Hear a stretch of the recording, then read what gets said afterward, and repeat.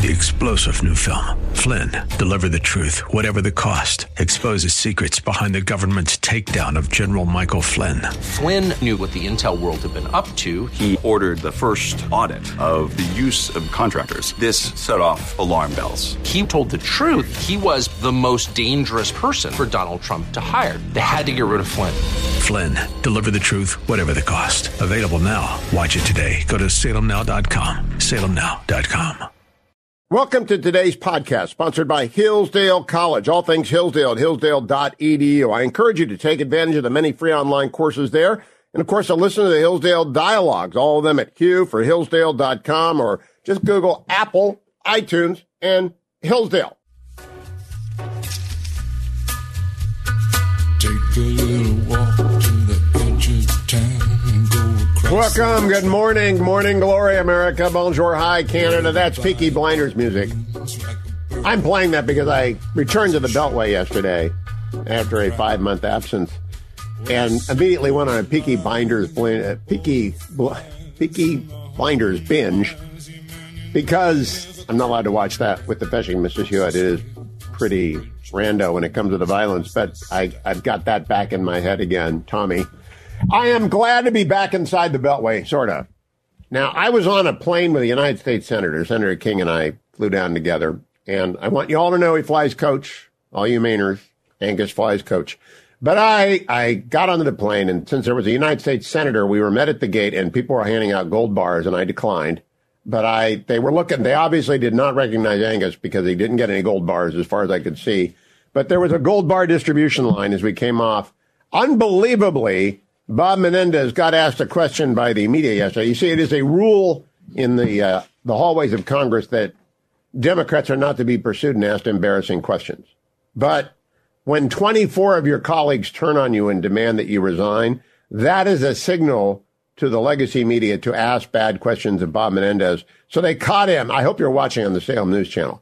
By the way, we will be doing live debate coverage beginning at 8 p.m. tonight. Live debate coverage beginning at 8 p.m. tonight on the Salem News Channel. You can watch all of that happening. You can see the graphic right now, beginning 8 p.m. Eastern, 5 p.m. Pacific. And then after the debate at 11 p.m., there will be additional debate coverage on the Salem News Channel as they try and figure out what the 7 candidates had to say tonight. So tune into the Salem News Channel. Bob Menendez, I hope there's a gold bars question tonight. Maybe just a show of hands. Do any of you have any gold bars at home? Yeah, that's it, ticket. That's the ticket. Cut number 4. Bob Menendez, gold bars, Bob, getting into the elevator yesterday. Why won't you resign, sir? Senator Menendez? Because I'm innocent. What's wrong with you guys? Why were there gold bars there? What's wrong with you guys? Play that again. What's wrong with you guys? You're supposed to be on our team. Why won't you resign, sir? Senator Menendez? Because I'm innocent. What's wrong with you guys? Why were there gold bars there? Man, I want that guy's press. Well, what's wrong with you guys? You're on my team. You're Democrats. What's wrong with you guys? And they point out 24 of you want him gone. I actually have a very unusual experience this morning. I am feeling sympathy for Karine Jean-Pierre. And you want to know why? It's because there are 2 stories out there that they're just, you don't want to wake up, right? The White House press secretary, I assume, wakes up at least as early as I do and starts with the British papers. So the Telegraph has a headline this morning. It may be the least favorite headline Karine Jean-Pierre has ever seen. Inside Team Biden's plan to stop the president falling over. That's the headline. In the United Kingdom's major newspaper other than the Times of London. The left reads the Time, the center right reads the Telegraph. Inside Team Biden's plan to stop the president falling over. Most people don't go beyond the headline, right? They're scrolling around there. Oh, the president's in danger of falling over. That's not good. So I can't wait for Peter Doocy to say, would you have any comment on the headline in the Telegraph, inside the president's team plan to prevent him from falling over? And then she's going to accuse Peter of some heinous crime and move on without answering. But then the second story is going to come up. This is all over the place, but I'm just going to run with the one from Fox News. Hunter Biden received $250,000 in a wire transfer originating in Beijing with beneficiary address listed as Joe Biden's home. So James Comer of the House Oversight Committee announced that yesterday. $250,000 in 2019 got sent Beijing to Joe Biden's house. Now, I ask you, who among us has not gotten $250,000 from Beijing sent to their house randomly? That could happen to anybody. And I am not going to join the mob accusing the president of complicity in Hunter Biden's nefarious schemes to get money sent to the family firm via Delaware simply because $250,000 showed up from Beijing at the Biden family house. I'm not going to join that line. Not going to do it. Wouldn't be prudent. My other favorite story of the morning. This is a revelation. New York judges do not have or any awareness of or access to Zillow because yesterday a New York judge ruled that Donald Trump committed fraud because he overvalued his property. And apparently, judging by Eric Trump's X post yesterday, the New York judge valued Mar-a-Lago at about $80. And apparently it's worth more than that. Now, who among us have not Zillowed a property that you drove by when you saw it for sale? Who among us have not Zillowed a property that we thought that would be a nice place to live? I wonder what it costs. Zillow has brought the multiple listing service to you. And so apparently New York judges do not have access to Zillow because the idea that a real estate developer inflated their value. First of all, I know real estate developers. I worked for real estate developers. Real estate developers are my friend. I hope Leonard Frank is listening right now. Leonard is retired from Pardee, which was my largest and biggest client for a quarter century. But I mean the Baldwin brothers and SunCal and Lusk and you name it. I represented them on endangered species, wetlands, and CEQA NEPA issues. And I have never met in 25 years of legal practice, a developer who undervalued their properties. Never. It does not happen. But the judge in New York, because it's New York. And by the way, this helps Trump. This helps Trump as much as the story is Trump saying he might want to buy a Glock as a felony. That story as well.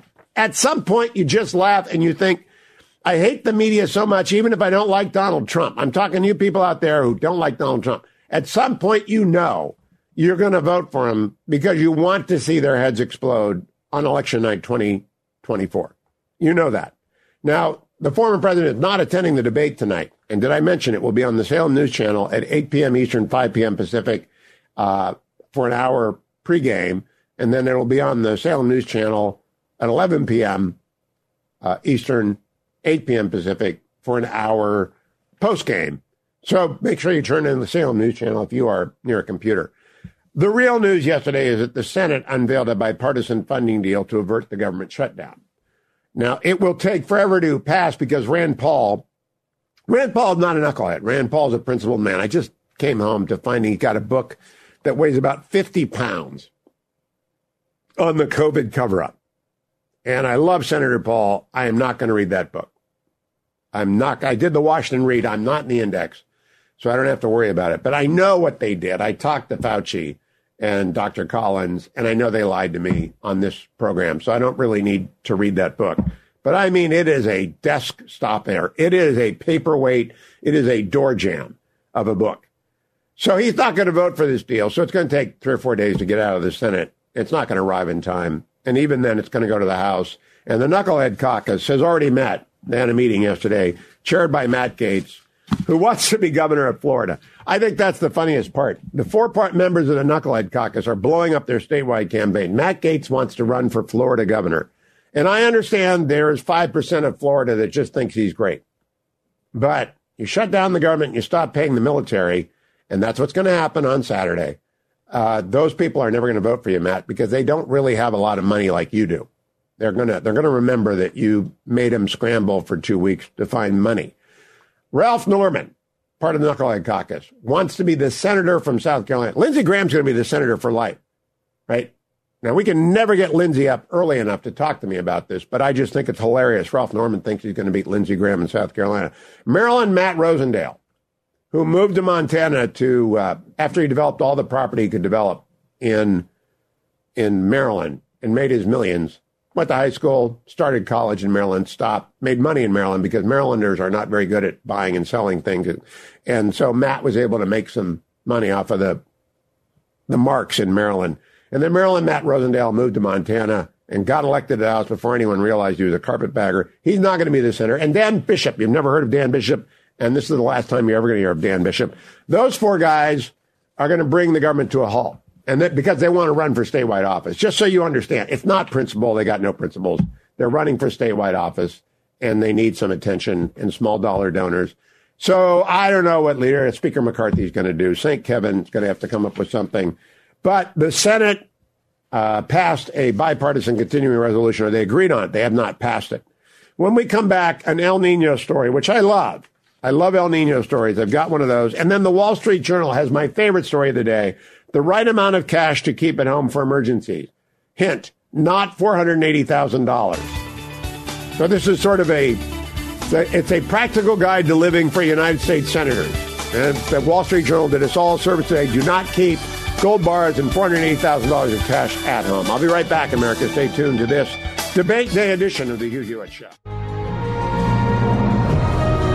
Welcome back, America. Dr. Michael Oren joins me from Israel. Good morning, Dr. Oren. How are you?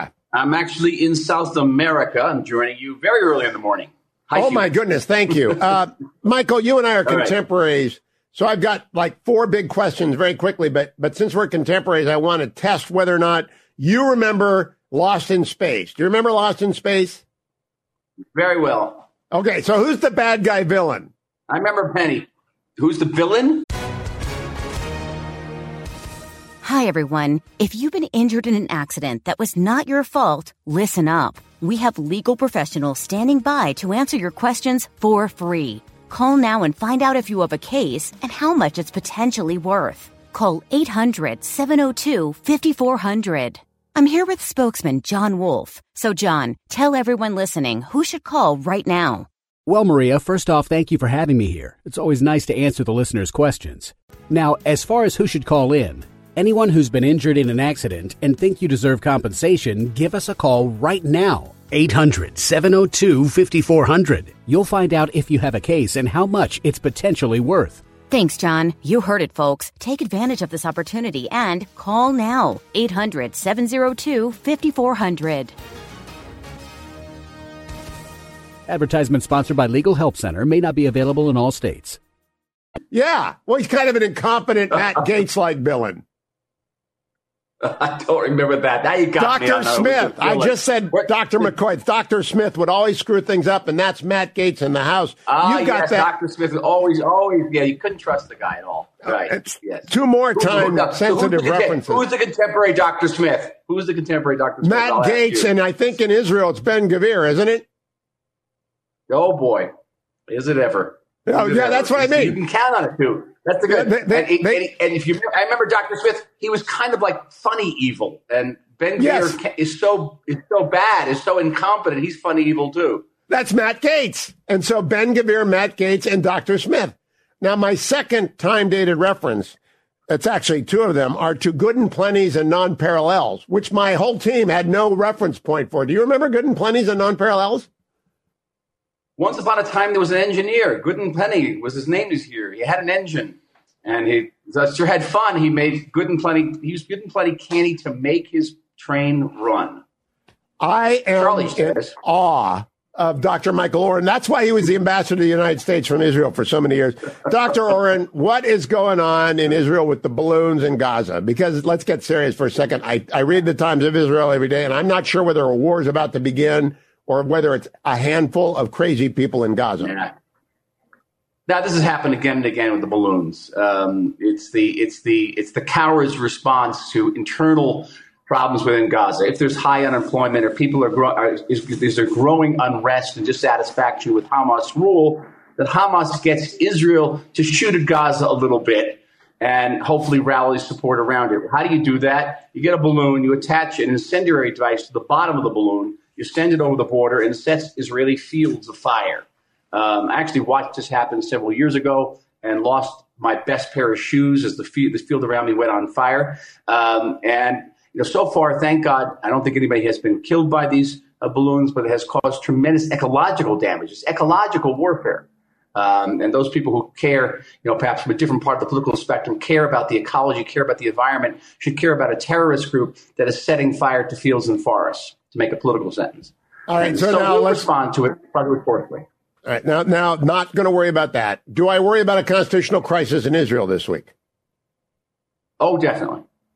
That is more serious. That is actually more serious. We had a very upsetting event occur over the Yom Kippur holiday, a public prayer session, which in previous years has brought secular and Israeli Jews together in a main square in Tel Aviv, turned into basically a melee on Yom Kippur, when a religious group, an ultra-nationalist religious group, tried to put in a division. Now, in Orthodox Judaism, you have a division. Men and women don't sit together. They sit separately. A high court and a local court had both told this organization not to put up this division, as had the municipality of Jerusalem. The organization came and put up the division anyway, whereupon protesters came in and broke up the entire prayer service, attacking secular and religious Jews almost indiscriminately, but with great discrimination. People were deeply, deeply traumatized. And what had been an event, a very beautiful event in previous years, bringing Israelis from different types of different practices of Judaism together, has now brought our culture comp to the forefront. And what was more upsetting to me almost, Hugh, was the reaction of the politicians. So Prime Minister Netanyahu immediately came out and condemned the leftists who attack Jews, as if the people attacking the Jews weren't leftists too, and didn't mention that this radical organization had violated 2 court orders. But then Benny Gantz and Yair Lapid came out and only condemned the radical religious organization, but didn't condemn the protesters who traumatized, and I stress traumatized, hundreds of people at this prayer ceremony. And I think if you have to look at the depth of our despair, the seeds of our discontent, okay, and it's right in this moment. Without someone having the whatever you call it down here in South America, it begins with a C, right? And we're on national radio here. Begins with, if you don't having those things, come out and say, listen, this organization was wrong for violating the law, but the protesters were wrong for beating up on innocent prayer goers. Then that shows you the deep divisions within Israeli society. What we need now is someone to come forth and bridge that gap. Do you think that the Supreme Court is watching this and saying, this is not the time to overturn a basic law? No, I don't know about this. I think they're going to debate it. What they may do, and I hope what they'll do, is say, we have the right to overturn a basic law, but we're actually not going to exercise the right now. We're going to send this law back to Connection for Connect. We're going to punt. That's what we're going to do. All right. That word, that you should know that verb does not exist in Hebrew, nor does the concept exist in Hebrew. But I'll tell you, I think they're going to punt. Yeah, I don't know of many Jewish punters, actually. I don't. I'm going to be advised. I should have been a punter. It's one of my great regrets in life that I was not a punter. Michael Oren, Dr. Michael Oren, good, safe travels to you. Thank you for getting up early. Go follow him on X, the site formerly known as Twitter, at Dr. Michael Oren. I'm glad the man knows the Good and Plenty song. That was epic. Stay tuned, America. Hour number 2 on Debate Day coming up. Don't miss the Salem News Channel coverage beginning at 8 p.m. Eastern, 5 p.m. Pacific tonight, and after the debate on the Salem News Channel. Make sure you're watching. Stay tuned. Back inside the Beltway on Debate Day. It's going to happen tonight. The Salem News Channel will be carrying a live feed of it. You also will want to watch our pregame beginning at 8 p.m. in the East and 5 p.m. in the West on the Salem News Channel. And after the debate at 11 o'clock East, 8 p.m. in the West, Salem News Channel will be back. Paul Winfrey is with the Center for Economic Innovation. Good morning, Paul. How are you? I'm doing great. Good morning, Hugh. Good morning. Now, you're too young to remember Lost in Space or Good and Plenty, so I'm not going to throw references at you that are going to confuse you, but you were the Deputy Director of the Domestic Policy Council in the Trump White House, correct? That's right.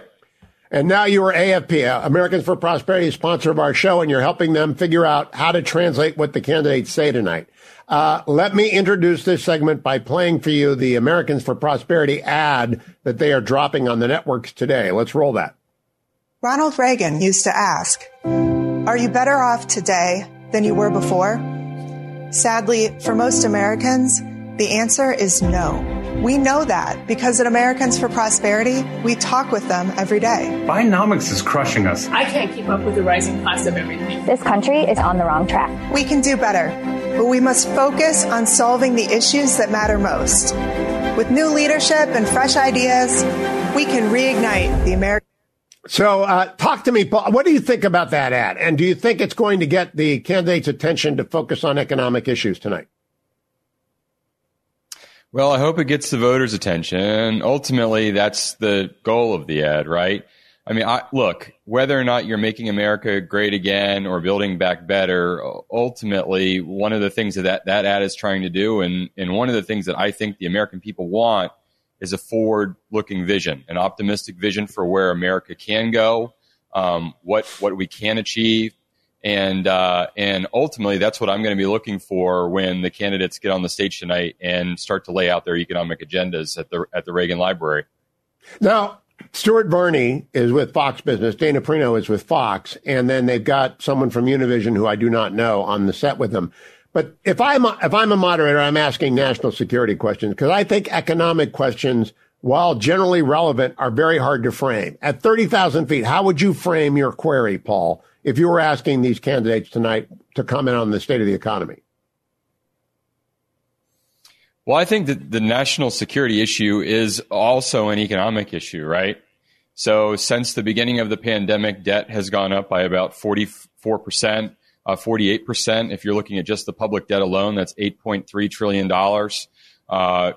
The interest rates on long-term debt are now as high as they've been since 2007, when the debt was only $5 trillion. Now the total debt is about $33 trillion. Ultimately, that puts us on a much lower national security standing than we could otherwise be. But the other thing that we need to be thinking about here when we're evaluating these candidates' plans is that we know that there is a fiscal cliff on the horizon that's coming in 2025 and 2026 with the expiration of the individual side of the 2017 tax bill, as well as some COVID-era policies that could ultimately add another $3.5 to $5 trillion to the national debt, which ultimately will make us all poorer. In part because, as we're seeing right now with the Federal Reserve having a hard enough time already restraining the growth of inflation because of all of the spending and debt that has been taken out since 2020. So ultimately, national security and economic questions. Paul, did you go away? Did we lose his feed? He froze. And we can still. There he is. You're back, Paul. I want to ask you what. That's okay. I want to ask you about Lina Khan, because if I were on the stage tonight, I would say, is it appropriate for Team Biden to turn the entire economy into a mad scientist for law professor's laboratory? What did you think of that yesterday? Because it cost every American lives on a pension a lot of money. Yeah, no, I think so. I mean, Lina Khan, look, it has demonstrated that she is a hostile actor. The FTC went from being one of the best places to work in government to one of the worst places to work in government. So her own employees are telling her that it's not going well, right? And we should listen, right? If they're saying it, if the left-leaning bureaucracy is saying it, then maybe we should take a step back and reconsider this. But look, I mean, the FTC is at the tip of the spear of the weaponization of government. And ultimately, if there's a new Republican administration in the future, one would hope that they would start to rein some of that back in. Paul, would you pose to the candidates tonight any questions about the administrative state? Because I think that captures in 2 words, the administrative state, 3 words, the administrative state, the problem with our economy, which is we are having creeping centralization of every sector of the economy in the Beltway. And that cannot be good for economic vitality and prosperity, because that's just classic economics, and that has not changed from the beginning of time. More government equals less productivity. Right. Well, look, I mean, it comes down to a philosophical difference from where Biden is with where the other candidates are, right? I mean, Biden, in his own economic report of the president earlier this year, said that the root of all wealth creation in America is the government. And what the private sector can do is help the government redistribute that wealth once it's already been created, right? So that's what that's the position of the current president of the United States. And so if your philosophical leaning is such that, the government creates the wealth, then of course you need a bunch of employees at the federal government to help you create said wealth, right? But you're exactly right. I mean, a positive, opportunistic economic message that I think the American people would respond to is one that trusts the American public, right? That believes in our creativity and the successes that we've had in the past, and knows that we can have even greater successes in the future. And that's just not where the current president is, but it seems to be where some of the candidates are moving. Americans for Prosperity is a sponsor of our show, so I know this stuff cold, what they believe, and I want people who want to be involved in good economics to go to americansforprosperity.org. Paul, I've got a degree of difficulty question for you.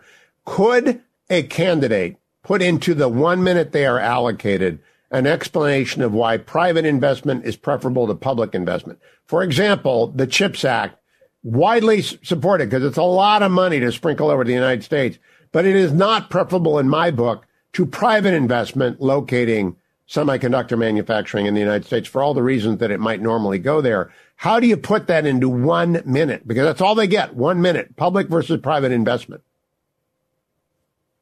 So I would say two things.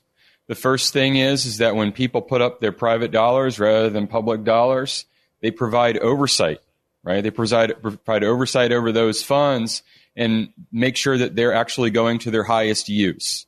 So we're going to get more growth out of those kinds of opportunities. The second thing that I would point out is that when you've been running debt at the levels that we've been running debt, and the labor market has essentially no slack, it has completely recovered since the beginning of the pandemic. That means that every dollar that Joe Biden is spending on manufacturing construction is taking away another dollar from elsewhere in the economy. And that's why you see private fixed investment actually falling since the enactment of the Build Back Better bill at the beginning of 2021. You also get 1 minute to tell people how any presidential candidate, could actually control inflation. I'm a monetarist. I don't think fiscal policy has anything to do with inflation except that it does raise debt. But what do you think? And what would a candidate say? Well, I'm with you, Hugh. I'm also a monetarist, and I think that the Federal Reserve is central to this question, and the independent Fed is central to this question. And so ultimately, I think that one of the things that the president can and should do at the beginning is take a hard look at what the Fed has done. And, honestly, it was too slow to act. It was too moderate at the beginning of their tightening. And I would pull Jerome Powell aside and say, look, we need a leadership change at the Fed. You can stay on the Fed. You've been appointed for a fixed term, but we need a leadership change over there. And I put somebody else in there who understood the issues and could get it back under control. That said, I think that there's also a lot that can be done to lessen the pressure that's put on the Fed, and that starts with restraining spending. You've got to get spending under control, and that, you've got to go all the way back to, the major mandatory programs. I hate to say it, but, Medicare, Medicaid are big issues, and we need Paul, to start. Count me as fainting if anyone brings up entitlements on the stage tonight. I will faint if anyone says, let's cut the entitlements. I will just say, oh, my God, what happened? Paul Winfrey, Center for Economic Innovation. Thank you, my friends. AmericansForProsperity.org. Go and join it. Become part of the movement to restore free market principles in America's government and in its electoral process and among its media.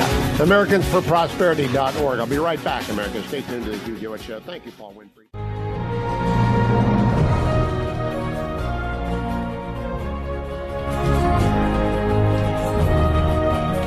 Welcome back, America. I'm Hugh Hewitt.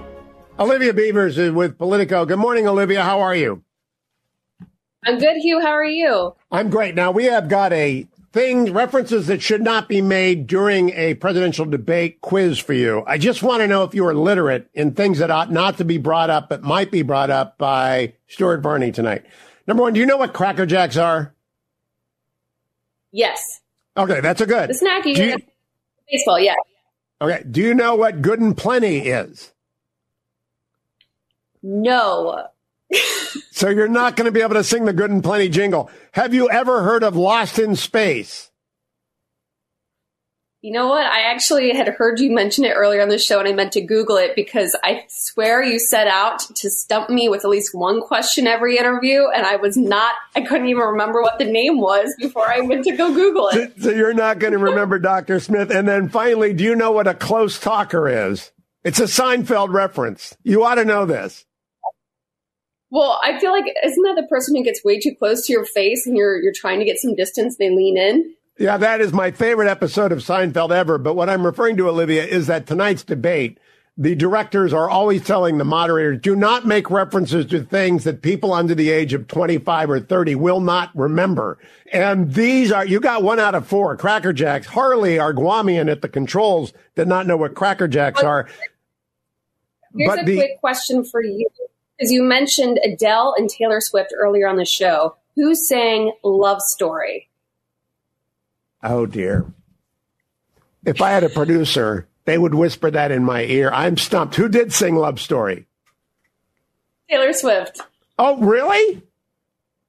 Wait, Yeah. Love Story was a movie when I was in high school. That can't possibly be true. Just stop. Just stop. Joe, come back. I love that movie. Joe. But no. It's an intervention. Dwayne is trying to do an intervention. Olivia, you cover Congress. I have to ask you about the Seinfeld shutdown. Now, the Seinfeld show was a comedy show about nothing. I think this is a shutdown about nothing except the electoral ambitions of the Knucklehead Caucus. Matt Gaetz, Maryland Matt Rosendale, Dan Bishop, and Ralph Norman, who are all running statewide. What is this shutdown going to be about? It's going to be really kind of watching how Speaker McCarthy decides to navigate this. You know that the Senate CR was put forward. It includes Ukraine funding. It lacks the cuts that the House wanted. The House is not going to pass it. Republicans have already said it's dead on arrival. It won't be brought to the floor.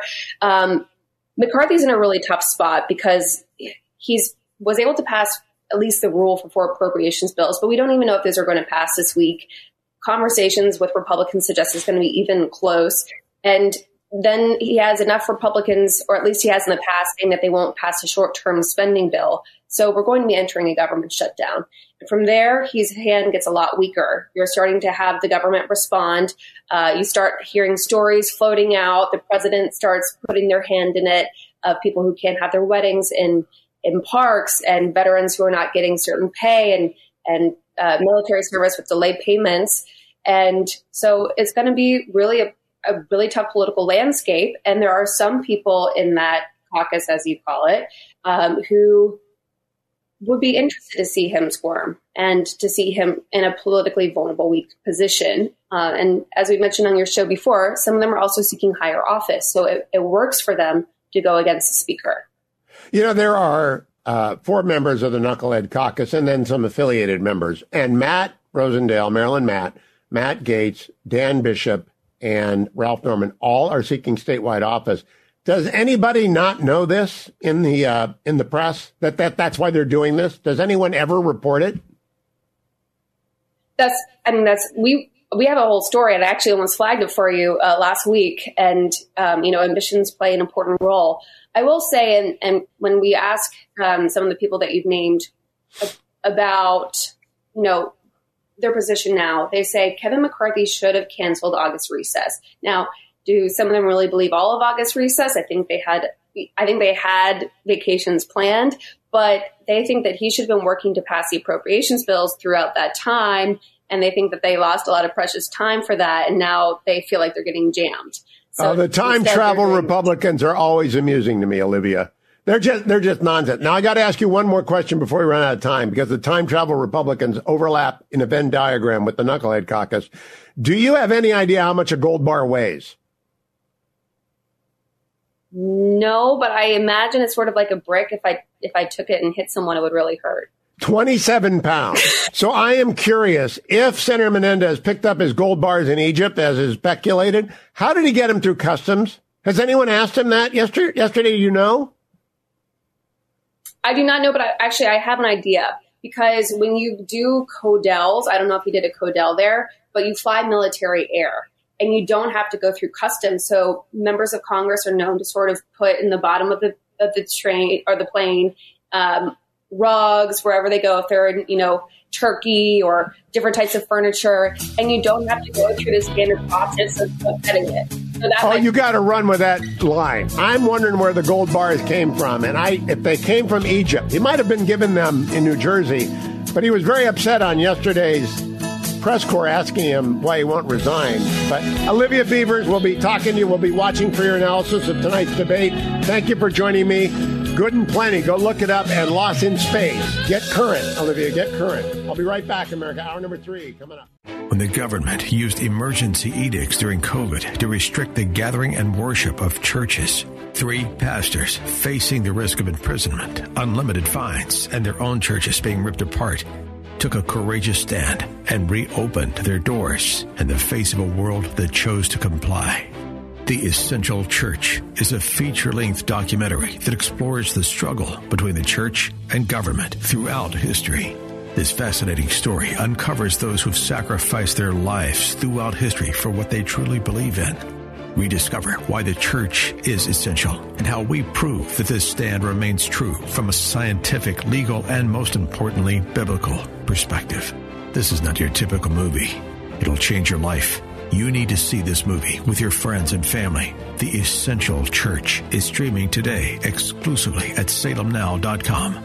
That's Essential Church, streaming at salemnow.com. Glory, America. Bonjour. Hi, Canada. Hugh Hewitt back inside the Beltway. The debate is tonight. Salem News Channel will be hosting coverage of it beginning at 8 p.m. in the East, 5 p.m. in the West, and then after the debate at 11 p.m. in the East and 8 p.m. in the West, the Salem News Channel will be carrying all sorts of analysis of what is coming and what just happened. Jim Garrity will also be, I'm sure, pounding out a morning jolt about what happens tonight. But, Jim, I have much more pressing things to discuss with you. The debate moderator quiz. Are you ready for it? Sure. All right. Do you know what Good and Plenty are? Yeah, they're a rather old-fashioned candy that they used to have in movie theaters. Sometimes you get it for Halloween.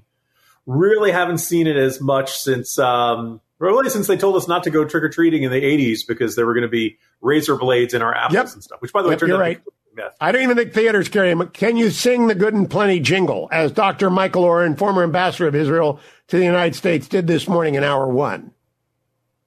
No, that's anything written on parchment, generally precludes me.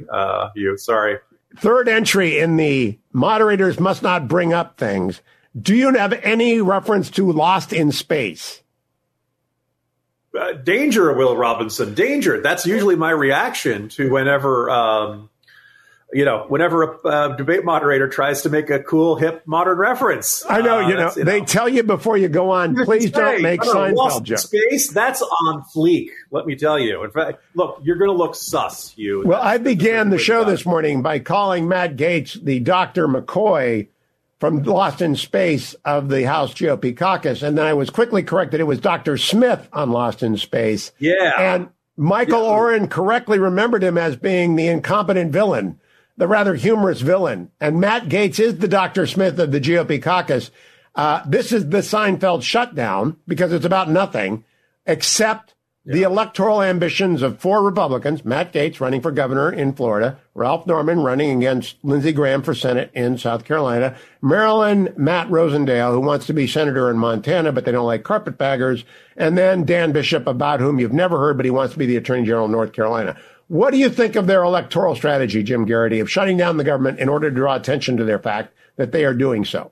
Oh, it's terrible for the GOP, terrible for the country. It'll help them in their primaries. I don't think it will necessarily help them in statewide races. Florida and North Carolina and places like that are fairly right of center. But I also think the electorate as a whole, like looking at 2022, they were not in love with these Trumpy, anger for the sake of anger, table pounding, theatrical circus types.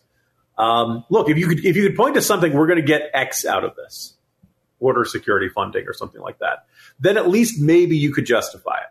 But right now, these 5 guys, or these 5 lawmakers, are basically saying, no, we're not going to let you House Republicans pass something so that at least McCarthy has leverage in the next round about raising the debt ceiling or the government shutdown and funding the government.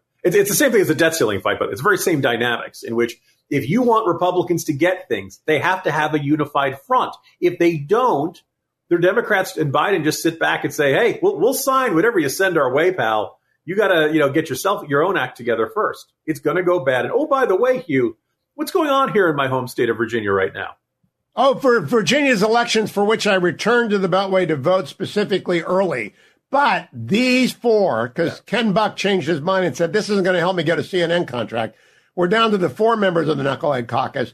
They don't care about Virginia getting a Republican majority. They're destroying it. Yeah. Look, will there be other factors at work? Sure. But look, it's Virginia. You have a lot of government workers. Even if your reflexive instinct is, government workers, I hate these guys. Look, there's a lot of civilian DOD. There's a lot of DHS. There's a lot of people who are perfectly good and potentially open to voting for Republicans in the right circumstances, voters, particularly, where I'm living right now in Fairfax County. McDonald won the county very narrowly. If you're a Republican, you want to keep the margins narrow. Now, is this going to be absolutely determine the state legislative races? I don't think so. But if the drumbeat is you're not getting paid because of these dumb Republicans because they can't get their act together and get 218 votes to pass anything in the House, that's not going to make people in a good mood about Republicans when they go to the polls in November. And that is exactly what is going to happen. They cannot get they actually have their act together. These 4 are running for statewide. They're looking for clicks and donations. So they do not care about the party. We have, if you could point to something you knew you were going to get, there'd be something. Also, if this were happening 6 months earlier, 6 months later, this would not be an issue in the Virginia. They've managed to time it for the absolute worst time for the interests of, all Republicans in Virginia who would really like to have control of the statewide government so that Glenn Youngkin could actually, get even more stuff done. I also, in the back of my mind, I don't think Youngkin's running for president. I think it would be getting too late. I don't buy in this idea that everybody would suddenly unify behind him. But look, this is not helping. And if Republicans have a lousy, state legislative session, elections, it's not going to help any calls for, Youngkin being this political. Now, I really do. I'm open to being persuaded that it is good for a congressman from Florida, Matt Gaetz, South Carolina, Ralph Norman, North Carolina, Dan Bishop, or Maryland, Montana, Rosendale, to shut down the government until I look at the number of military families in those 4 states where they make up a significant percentage of the statewide electorate. And these 4 guys have written their name in blood on the shutdown, and the military E1s through E4s don't get any money during this period of time. Jim, does that make any sense? Can they possibly make up in donations and small dollar attention what they're going to lose in branding? Because everybody in those states are going to know these 4 guys shut down the government and screwed them. I'm skeptical. And the other thing is that, look, if maybe, you help yourself among some segment of the, we want a fighter, Republican primary voter, the offsetting damage to the rest of the country, and, soccer moms, the suburbanites, the white collar professionals who just want the government to do its job. And whenever there's a government shutdown, the people involved, there's no way to win a government shutdown fight. Everybody's numbers go down. Could this do some damage to Biden? Yeah, conceivably. I also would point out, though, that, look, I just yesterday's Morning Jolt was all about how the outlook for the economy for the coming year is not great. High interest rates are really starting to have their bite on anybody who wants to buy a house, anybody who wants to buy a car, right? Straight up. Comments from Zandy it was straightforward. The average American cannot afford a new car. The average American cannot afford to buy a new house, right? This is a really bad economic outlook if you're Joe Biden and you're turning 81 and people already don't feel good about the economy you're doing. If you have a government shutdown, you hand Joe Biden a scapegoat. Now, is the performance of the economy over the coming year going to be determined by the government shutdown? No, particularly if it's short. And I'd be really kind of shocked if, after a week or two, you didn't see other Republicans saying, fine, I'll vote with Democrats. Let's get the government reopened. This is stupid. We're not getting anything out of this, But look, if you give Biden this, he'll say, if you're having a hard time, remember Republicans shut down the government and didn't say, he's going to invoke it all the time. And if you're getting something out of it, maybe it would be worth that risk. But I don't see him getting anything out of it. No, the Ted Cruz engineered shutdown, I always argued, actually benefited Republicans, but he had a plan. These four do not have a plan, and they're not. It's the Seinfeld shutdown. It's about nothing. I want to fact check quickly before we go to break. What's that, Jim? I was going to say the Cruz was helped by healthcare.gov getting rolled out right afterwards. Yeah, and all of a sudden these wise Democrats, that narrative took a hit below the waterline. I want to fact check Eric Erickson, my friend and colleague on the airwaves. Don't kid yourselves. If Bob Menendez were in a swing state with a Republican governor who could appoint his replacement, Senate Democrats would not be calling for his resignation. True or false, Jim Garrity? Likely, and I think a good indicator of this is, Hugh, how many Republicans have you seen for Menendez, who's calling Menendez to resign? Oh, Tom Cotton said he deserves his day in court. Tom's all for fairness and justice here. So step one, if Menendez is currently 88 indictments behind former President Trump, I think give credit to Republicans for recognizing the hypocrisy trap, right? The idea that somebody's going, with indictments, that's serious. Menendez should step down. There's no way that he should, and he's like, well, would that same apply to Donald Trump, who's, got 91 indictments? And you could probably see some, Republican having a deer in the headlights kind of moment. Republicans want Menendez to stay there. Yes. They want him to run severely damaged. They're hoping Democrats don't pull the Torricelli maneuver. Jim, I got to ask you, do you know how much a gold bar weighs? No. 27 pounds. 27 pounds. So Tom Cotton didn't know that either yesterday. I'm just curious how he got them through customs. And we'll come back and talk about that. Garrity the Indispensable is coming back after the break. Don't go anywhere. Jim will be right back on the Hugh Hewitt Show. It's debate day. That's Bob Menendez if you're watching on the Salem News Channel. Stay tuned. Uptown got its hustlers. Welcome back, America. I'm laughing because I watched the Annie Agar NFL breakdown from Week 3 X post. Jim Garrity is my guest, indispensable Jim Garrity. Do you watch Annie Agar? The Jets figure prominently in Annie Agar's NFL Week 3 recap. Hugh, my understanding was the NFL season was canceled. I didn't see. I tuned in for, first of all, I tuned in for the Jet game, and I didn't see any professional football being played. So there's That's that. What Annie's bit is. The first question to the general manager's meeting in Annie's video is that, why don't you bring in Carson Wentz, Jets? Why don't you bring in anybody? And they say, well, because we don't want to have a less than 0 chance of winning. And with Zach Wilson. Oh, you poor man. No, Trevor Siemian is who we're going to ride or die with at some point this season. But I would point out, Hugh, then in the later game, I was ready to watch some football, and instead it was TMZ. My understanding is that the single biggest thing that happened was Taylor Swift attended Arrowhead Stadium. She was in the luxury box. She was there with Kelsey's mom. She cheered the touchdown. Everybody was excited. Oh, in other news, the Chiefs won the game, but that was a very minor, unimportant aspect. In other news, the Cleveland Browns have given up one touchdown in 3 games. One touchdown. I'm just telling you, we have a 1985 Bears defense going. I have 2 very serious stories. Who among us has not received a $250,000 wire transfer at our home? Jim Garrity. I don't know that anybody can blame this on the president. And who among us do not have gold bars at the house? What do you think of those 2 stories? Yeah. So regarding Menendez, which we were talking about in that last segment, first of all, I was on Meet the Press Now yesterday, and there was a comment that the introduction in his previous trial for corruption, right, which you don't usually see in the context of a senator.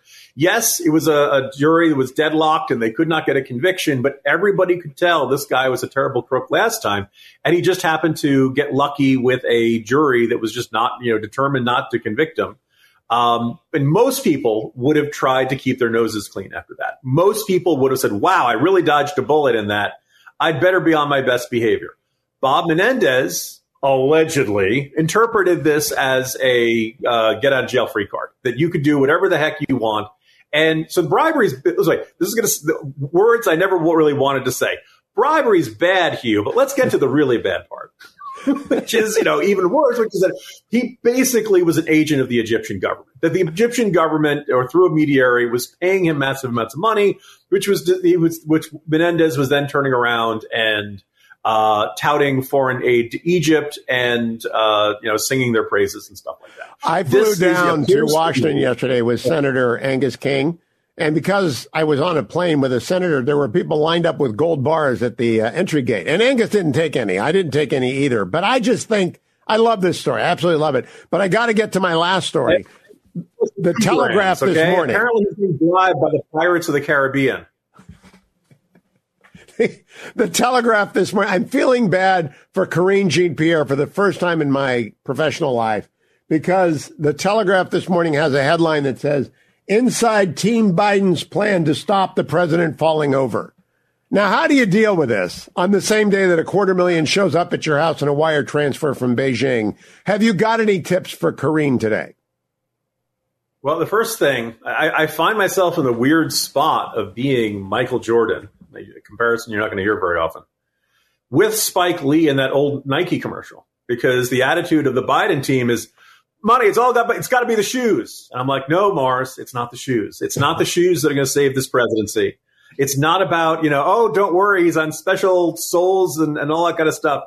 He nearly came down the stairs of Air Force One yesterday. And God, I hope Joe Biden stays upright. The weird thing is that I think the Biden team leaked that with pride. Look at us. Look at how smart we are. Look at how wise we are. We've figured out he's going to do balance exercises and he's going to have special shoes. And that will keep this president, who turns 81 in about a month or so, upright and doing fine. And there's nothing to worry about. And I don't think that's not really going to reassure people. We wish him well. We wish him well. And we pray for the president every day. But I am curious. If it were not for the shutdown and the gold bars, would this be the only story that we'd be talking about today, or would we be talking about the $250,000 wire transfer as well? Because Republicans are stepping on their own story again. They are. I think I kind of wonder at some point, does the Hunter Biden stuff get priced in? That most people see Hunter Biden as this walking disaster area. Not just because there are other scandals that ironically are so sordid that people kind of feel embarrassed even talking about them. There's the drug addiction issue. There's the stripper, the unpaid child support, all that kind of stuff. The denial of the grandchild, all this stuff was people cringe when they hear this sort of thing. The thing that really the House Republicans are rightfully focusing in on is, look, Hunter Biden had all kinds of shady businessmen, and they've made enormous payments, not just to Hunter Biden, but to all kinds of Biden family members, including his granddaughter. What are they doing? What services are they rendering to the Kazakhstani businessman and the Chinese guy who handed them this giant dollar, this giant diamond, and Burisma? What are they doing? What's their Jim, value? you're confusing Matt Gaetz, because he's going to get the impression that there's actually something that we'd rather the news media focus on than him. And you're going to confuse him. Jim Garrity at X, formerly known as Twitter. Thank you. Go Jets. As quickly as you can to the quarterback market. I'll be right back, America. David Joyce is next, a serious member of the House. Stay tuned.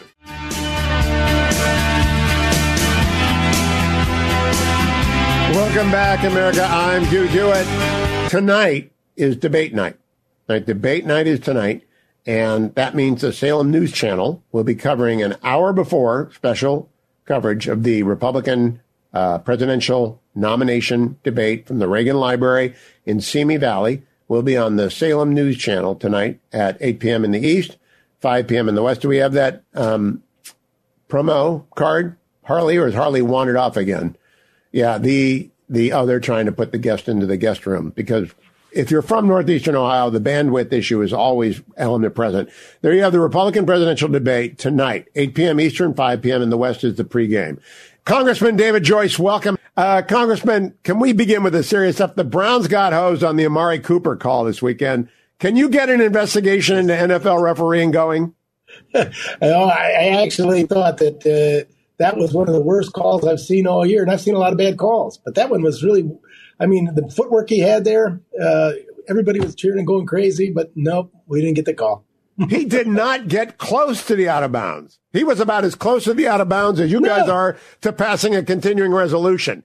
So bring us up to speed on that, because I don't think you're going to get the call. I think the government's going to shut down because you've got 4 members of your caucus who think it's great statewide politics to cut off the pay for military people in North Carolina, Florida, Montana, and South Carolina. What is going on in the caucus? You know, you called it. I don't get it. How can you not spend money on the military? And as you well know, you're talking about Ukraine. You're fighting with Ukraine for money. If this total expansion took place and they move over to Poland and NATO's involved, we're all involved, whether you want to or not. Would you rather have the war waged in Ukraine under those circumstances? The idea that anything over here is DOA on containing any Ukraine money is beside me. I was over there and watched our guys, their guys training on our tanks. And I'm telling you, it's inspiring. These guys, 17 to 71, they weren't soldiers. They were just countrymen who came in fighting for their own freedom. It's very inspiring. Now, Congressman Joyce, I really would be interested. What are the mechanics here?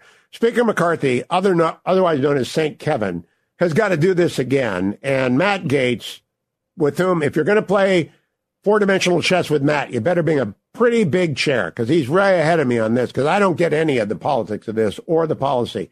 But assume that he shuts down the government and brings a motion to vacate before he does. How does the speaker survive that? Because you're going to lose 4 Republicans or 5 Republicans. Potentially. But I think at this point, he's done such a good job. In the 10 years I've been here, never once have we had a speaker who's been willing to work with everyone. He listens to them more than anyone should. Just last night, I had dinner with Boehner, and he was talking about it. He said, Kevin's way too nice to the terrorists. It's true, but he's been trying to make this something that's member-driven, and the members keep wanting to stick it to him. And, we talk about Ukraine, and you talk about funding the military, but also, I just don't get it. And I am the Homeland Appropriations Chair, but we have the border. And these guys don't want to fund that. All the language. You and Ken Calvert. Ken runs defense approach. You run Homeland Security approach. Right. You're normal conservative Republicans, and you believe in funding the border and the military. It's kind of old-fashioned to go back to Ike to fund the border and the military. I do not get how Gaetz, Maryland Matt Rosendale, and Dan Bishop, who's never going to be elected North Carolina senator or attorney general, and Ralph Norman thinks he's going to run against Lindsey Graham in South Carolina by shutting down the military. Have you talked to them? I mean, do they actually have a plan? Well, they haven't made me party to their plan. I have talked to them because I'm trying to get my bill passed. And, when they talk about all this woke and broke and DEI and all that, I walk them through that. Look, we operate in numbers. We're trying to fund departments. And everything you don't like, we took all the money out for DEI. We took all the money out for moving people around the country, illegal aliens. Everything that they dislike, we took out. And then they start to go into the policies. And I said, well, maybe I missed your class of 6th grade civics, but we're not in control. You still have to go through the Senate, and the president still has to sign these things. So, let's take what we can get at this point, show the American people that this is our plan. Should we take back the Senate and the presidency and be on with it? But when you have all these people, you hit it right on the head. When you have all these people running for office on the back of Kevin McCarthy, it's just not fair. Well, you had dinner last night with John Boehner, so I'm going to compliment you on not saying we only have 1/2 of 1/3 of the government, which I believe is trademarked John Boehner and the Dean Markin caucus, because he used to say that so much. We only have 1/2 of 1/3 of the government, but we only have 1/2 of 1/3 of the government. So what? We're not going to leave the government shut down. What is the end game here, Congressman David Joyce? Because I really have no idea how you get out of this fix.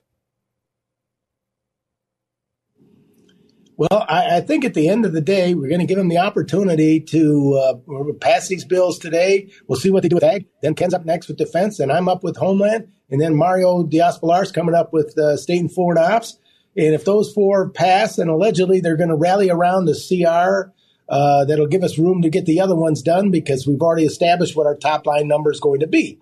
And so, we have to do this. We don't have enough time by now through Saturday night to get this done, but we're making a good faith effort to get that accomplished and just, get the money to make sure that we're securing our border and defending ourselves. And when do you have Democrat governors and Democrat mayors on board with us about closing the border? This is an opportunity. And if they really want to be political stars, go out and game that out. I'm just trying from the reality of it is poisoning us. I mean, I've sat with Chris Murphy. We've talked about the idea. We've got to stop fentanyl. It's killing our kids in this country. And we got to use every single arrow in our quiver to stop this. And so I've got the Democratic senator who's in charge of it. Talk to us. If you go up to the Hotel Ashtabula, Congressman, it is now a drug rehab center. It was owned by my grandfather 1,000 years ago. And it's now a drug rehab center because fentanyl has overrun Ashtabula. And that's your district, and you know that. And I cannot believe that Republicans are stopping border money. I don't understand that at all. Have you talked to them specifically about this? Yes. I walked through with them. I mean, I spend hours and hours with this small fraction of people who have got all these issues. When I'm on the floor tonight, the 80-plus amendments we have are all driven by them. And they want to defund Mayorkas' salary to a buck. Okay. But the civil servants that are working there, who's ever going to work for the federal government if you're going to start attacking their pay? They're relying upon orders from above. They're not making these decisions on their own. It's just last question, David Joyce. You always have to leave your opponents, in this case, the knucklehead caucus of the Republicans, a way to retreat and claim victory. You got to let them retreat and claim victory. Correct. What is that way for them to retreat and claim victory? The 4 appropriations bill today, they pass those and they say, we got what we wanted, therefore we're going to go forward. Is that what the plan is? Allegedly. And then, this limiting spending, we're putting that total number out there, showing that when we get the rest of our bills done, they'll be at this level. But, Andy Harris, who's a member of the Freedom Caucus, he's in charge. He's the chair of Ag, and Ag looks like it's in trouble on the floor. So we'll see what happens. I was surprised the rule passed last night. Oh, my gosh. David Joyce, honestly, I think you'd have more luck if you tried to get an NFL ref to call Amari Cooper inbounds than you will moving those 4. But thank you for joining me this morning. David Joyce, Congressman extraordinaire from Northeastern Ohio. You can follow him over at the website known as X, formerly known as Twitter. I don't have his Twitter handle in front of me. Rats. I don't. It is Rep Dave Joyce. There, I got it, Dave. Rep Dave Joyce. There, thank you, sir. Be well, and go Browns. 3-star General Michael J. Flynn, head of the Pentagon Intelligence Agency, knew all the government's dirty secrets. He was one of the most respected generals in the military. Flynn knew what the intel world had been up to. He understood its funding. He ordered the first audit of the use of contractors. This set off alarm bells. The explosive new documentary, Flynn, Deliver the Truth, Whatever the Cost, uncovers the facts behind this scandal. Flynn told the truth. He was the most dangerous person for Donald Trump to hire. I find out the worst enemy that I'm going to face in my life is right here in America. They took my assessment and they wanted me to change it. And I was like, I'm not changing it. They had to get rid of Flynn. With in-depth interviews, archival footage, and never-before-seen personal records of the man behind the headlines. I just felt like I was drowning. Flynn, Deliver the Truth, Whatever the Cost. Available now. Watch it today. Go to salemnow.com. salemnow.com.